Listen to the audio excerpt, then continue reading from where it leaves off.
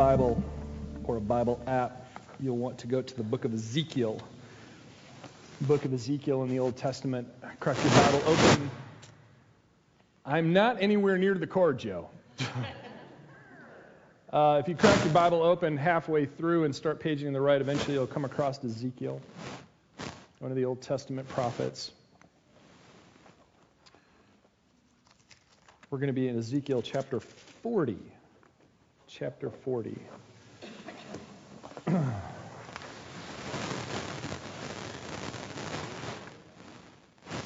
Okay, it's really funny to watch people in the back scramble when they hear hissing sound. Because if you're a tech minion, that's like the worst sound ever.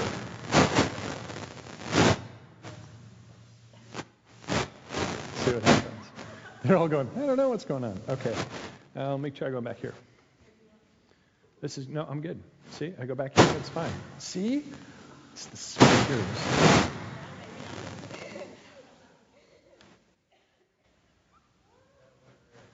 Huh? Yeah, dry winter air, that's what it is. Your stuff or my stuff?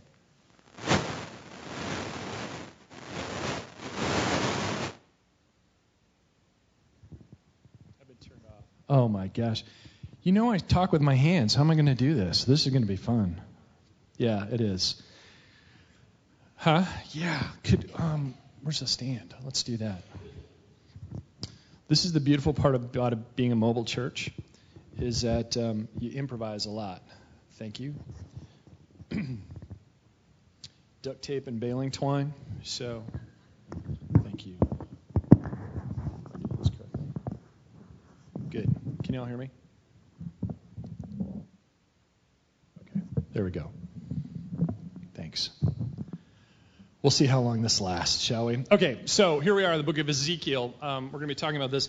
Ancient Israel geographically sits between two superpowers, at least in that day and age. In the southern part was Egypt, and it was a superpower largely because of its economics. I got it. Yeah, thank you. Largely because of its economics. The Nile River would flood, and so they always had food. And so it was a big deal. It was a big source of income for them, and it was not only an economic superpower, but it was also a military one. And over a period of time, another superpower arose north of Israel called Babylon. You may have heard of this. And in 586 BC, or what we call before Christian era, Babylon swept Israel away. It sacked the city of Jerusalem, the capital. And more importantly, it destroyed the temple where God dwelt. Now, the implications of this very act cannot be understated at all. The temple in Jerusalem was actually built more like a palace than it was a religious center. Why? Because it was the throne room of God. God himself would rule over Israel in some way, shape, or form from that place. And so when it was destroyed, it actually cut to the very identity of the Israelite people. Because if our temple has fallen, where would God live? And what would that say about our God versus someone else's God, like the Babylonians? Can you see that? So it's an identity issue for them. This is huge. Now, some of the writers of the Old Testament, who we call prophets, indicated that there was a reason for this. There was a reason why the city was sacked and the temple was destroyed. It was because Israel had been unfaithful. They had broken the relationship that they had with God, one that they had for 1,000 years. And they warned Israel. Periodically, God would speak to his prophets and say, come back, be a part of the relationship that we created a long time ago. Don't forsake this. Don't walk away from it. This is too important. Don't leave it. And time again, God is an incredibly patient God. Amen? Yeah, thank goodness. That's right. So they'd call them back to God. And so in Ezekiel, the prophet himself writes this. Next slide. Donna's over in the room. In the 25th year of our exile, at the beginning of the year, on the 10th of the month, in the 14th year after the fall of the city, now hit pause. Stop right there for a second. I know it seems a little bit odd. But see, the Babylonians had this practice. They forced resettlement. So they would come into an area, they would take it over because they had more armies and better technology and bigger guns and all that kind of thing. It wasn't really guns. But they ended up taking over, and what they would do is they would take large groups of the population from where they lived and move them to another part of the empire. This is a great way to manage things like insurrection. Because you're disconnected from that place where you were. You're not so inclined to fight for it, right? You're too busy trying to figure out, okay, what's the language here? How am I going to buy groceries? Those are the kinds of things that happen when you're moved to another part of the empire. Do you see that? And so scholars will call this period of time in Israelite history the Babylonian exile. You have a large group of people who are unfamiliar with the territory. They are disconnected from everything that is familiar to them, and they got a lot of unanswered questions. You know, it strikes me, I meet people every day who are in their own sort of exile. It could be a season of life, it could be a whole number of reasons, but they're in unfamiliar territory. They're trying to navigate something they don't fully understand. They're disconnected from friends or family or from even things that they've known at one point, and now it's all different, and there's a lot of unanswered questions. Sometimes God uses exile to get our attention. I want you to hear that again, because it's uncomfortable. But sometimes God uses exile to get our attention. Jesus was talking to a woman at a well, and one of the things that he said in his conversation is that there will be a time when you will worship in spirit and in truth. Now, normally speaking, when we read this passage, we think in terms of the absolute truth of God. Yes, that's true. However, I think Jesus is also talking about the truth and the reality of our own circumstances. That when you actually worship, when you walk into a place of worship and you're going to worship God, you are very aware of the condition of your own soul, the circumstances that you're in. So we like to think in terms of, this big, broad understanding of absolute truth, and I think Jesus was talking very practically about the truth of where your own heart is. Sometimes God has to use exile to get our attention, to get us to that point of truth. And it's uncomfortable. So what's your exile? What's yours? Maybe there's this persistent problem that you just can't get away from. Habitual sin. I'll tell you a quick story. My 5-year-old, Eliana, likes to play with blocks, and she likes to build towers. And, of course, knock them over, right? Because that's why you build things, right? But we have this hearth in front of our fireplace, and the bricks are a little bit uneven. And so she's trying to build this tower, and it would get to a certain point, and it would fall over. And when it did, the first time around, it was like, oh. The second time, there was a little more frustration in her voice. By the 5th time, it was like, oh, not again. Some of you know my daughter, you can hear this in her voice, right? All frustrated. And I said, honey, the truth is, didn't even realize I was using the word. The truth is, it's uneven. You have to shift the base over, and then you can go taller. Maybe you have an uneven surface, and you're not realizing that the thing that you're building is always going to fall over, because God has to use exile to get our attention about the truth of the situation. Maybe your situation is painful, and there's just no answers, and you can't figure out why. There's 100 reasons why you might have an exile or what you're experiencing. And it's not the fact that God causes the exile. He may cause the exile. He may not cause the exile. The point is, don't speculate, because that's not the issue. The issue is, what are you going to do with your exile? Did you hear me? What is it that you're going to do with the exile that you're in? What's your response going to be? Well, there's some predictable reactions, actually. And just a couple of them that cross my mind. You might be able to think of more, but here are two or three that make the most sense to me, the ones that I see over and over. Here's the first one. It's to fight. A situation happens, an event occurs in your life, and the first thing is that anger just kind of comes from nowhere, and you say, "You can't make me." Some of you are smiling. The reaction here is rebellion. It's rebellion that comes in your soul, that this exile, I'm going to rebel against it. And I need to tell you that this almost always leads to a posture of bitterness. And bitterness is a downward spiral that will eat you from the inside out. Always.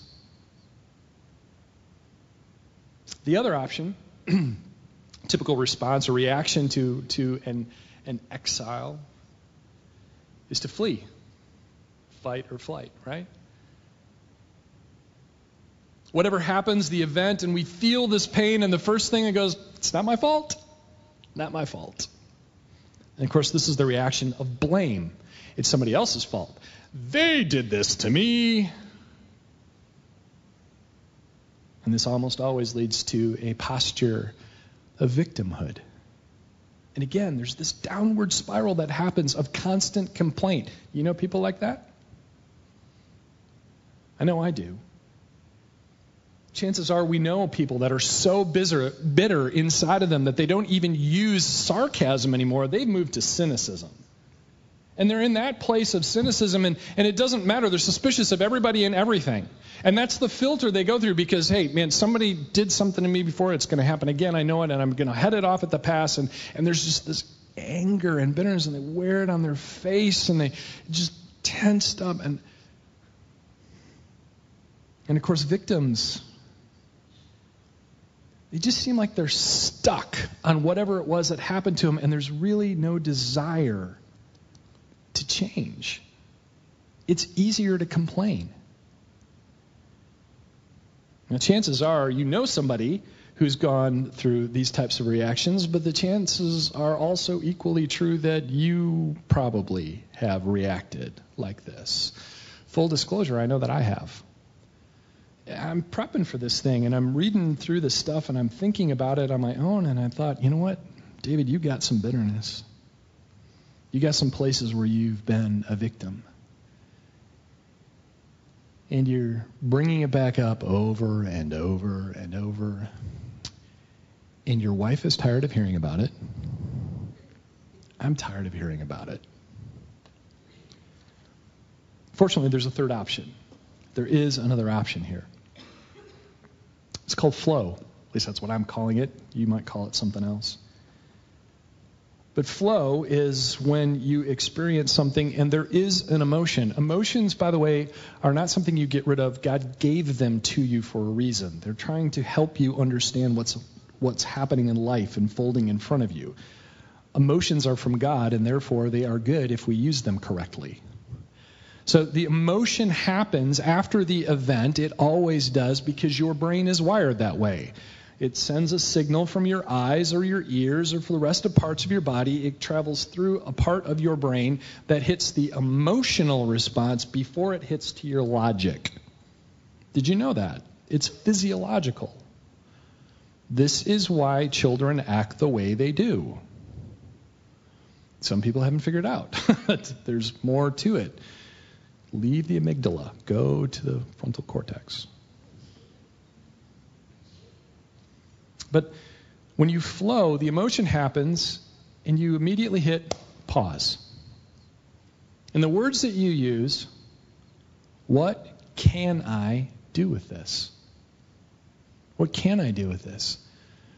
Because a lot of times things will happen to us, and it's bad, and we know it's bad. But the point is, what are you going to do with it? And this is a reaction of responsibility. And responsibility will lead to a posture of learning. Does that make sense? And what happens is instead of this downward spiral, it's an upward spiral. It's when we look at God and we say to him, this stinks. I don't want to be here. But God, make it count for something. Don't let me just feel this anxiety, this fear, this anger, this victimhood. Don't let me just feel that. Make it count for something. Now, back to Ezekiel, chapter 40. He doesn't stop with the exile. He actually moves on. In the 25th year of our exile, at the beginning of the year, on the 10th of the month, in the 14th year after the fall of the city, on that very day, the hand of the Lord was upon me, and he took me there to Jerusalem, the city that fell, okay? He took me there. In visions of God, he took me to the land of Israel and set me on a very high mountain, on whose south side were some buildings that looked like a city. Isn't that interesting? Ezekiel saw the fall of the city of Jerusalem. He saw how it was ransacked. He saw how it was destroyed. And now he has a vision of something completely different. And for the next, get this, 6 chapters, we get a detailed account of how God rebuilt the temple. Now remember, the temple was the source of identity for all of Israel at one point. This is a big deal. For that not to be there, where will God dwell? And God's like, no, I got this. I'm going to rebuild it. And in very precise, exacting details, how many cubits the gates are going to be. A little model of what they think it looks like. It's astonishing, the level of detail. Please understand, God is giving back Israel an identity. Do you see? Yes, that was taken away, but that's not the end of the story. And so here in Ezekiel, God gave an exiled people hope. Thrive Church, we have 4 big ideas.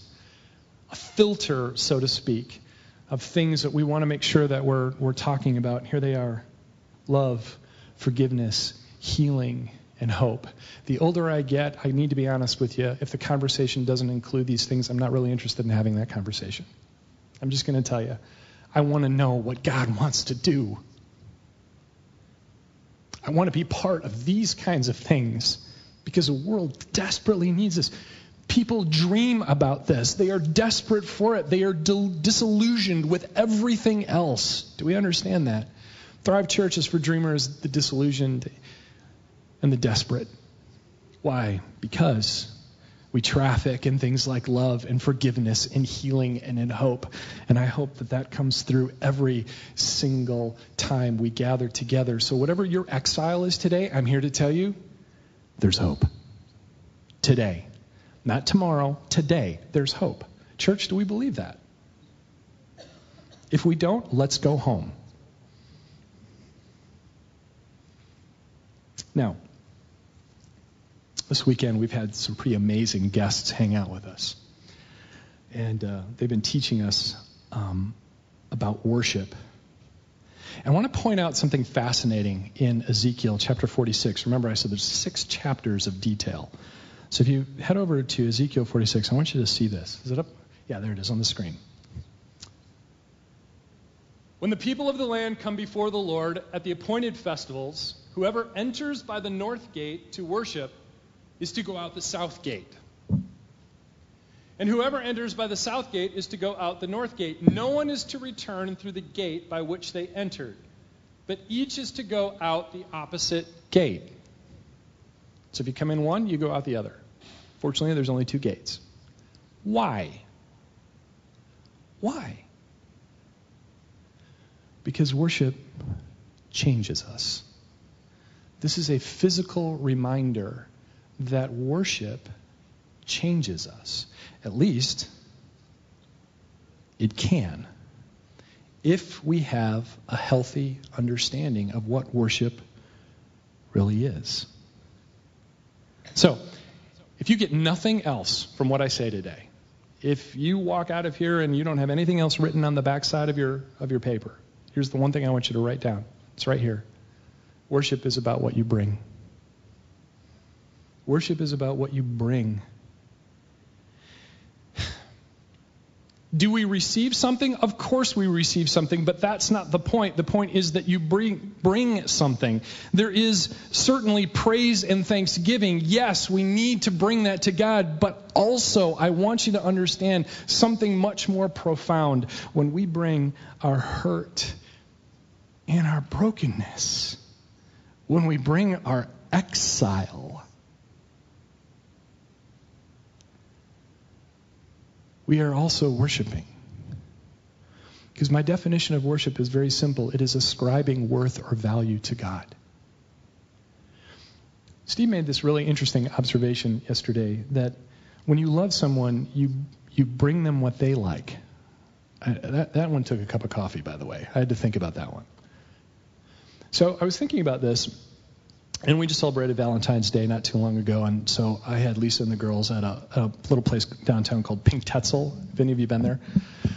Okay, that place is crazy, right? It's like, I don't know, French something on steroids. But it's this really cool candy shop with all kinds of cupcakes and cake pops, and oh my gosh, I think I gained 15 pounds walking across the threshold. But it was really cool, and so for Valentine's Day, I wanted to get my girls, all three of them, something from Pink Tetzel. You know, we were in there, and we got cupcakes, and I'm like, yeah, get them a little bag of candy. Now, if I were choosing the candy, it would be really easy. I would go to the milk chocolate covered nuts. That's what I like. Okay, so if you're looking for something for me, milk chocolate covered nuts. That's a hint, kids. Write this down. No. But that's an easy thing for me. Here's the thing. My girls typically like fruity candy. I don't know why. I prayed for them. Just that's what they like. They like fruity candy. And so I went and I got them fruity candy. I brought them what they like. Here's the thing that God likes. Are you ready for this? Does he like praise and thanksgiving? Of course. But God likes a challenge. And sometimes when we take our pain we bring it before God, what we're ultimately saying is, God, only you can do something with this mess. And God says, that's exactly where I want you to be.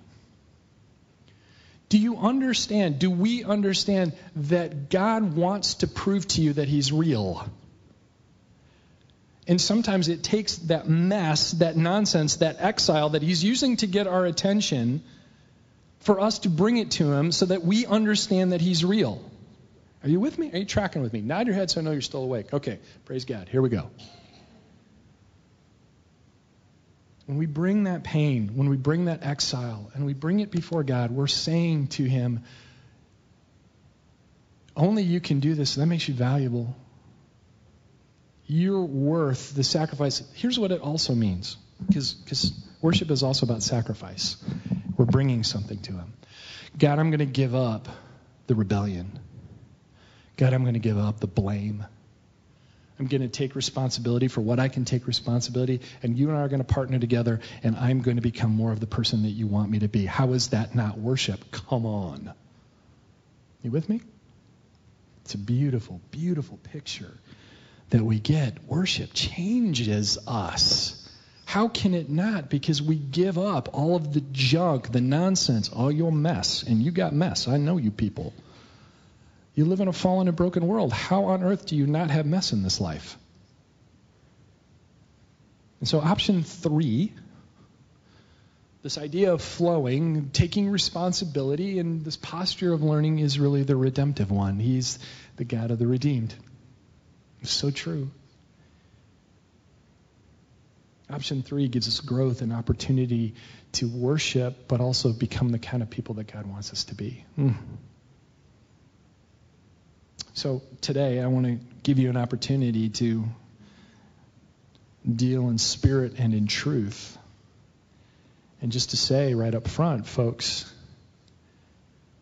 what's your exile? Where in your own life and the condition of your own heart are you hanging on to things like rebellion and blame And we gather together, at least for now, once a month to worship. And what did you bring today? Because whatever you brought in the door is okay. Praise and thanksgiving? Yeah, love that. But what else? God wants that too. And if you haven't heard that, I'm telling you. Because that's the kind of love God has for us. He wants to take all of that, do something with it.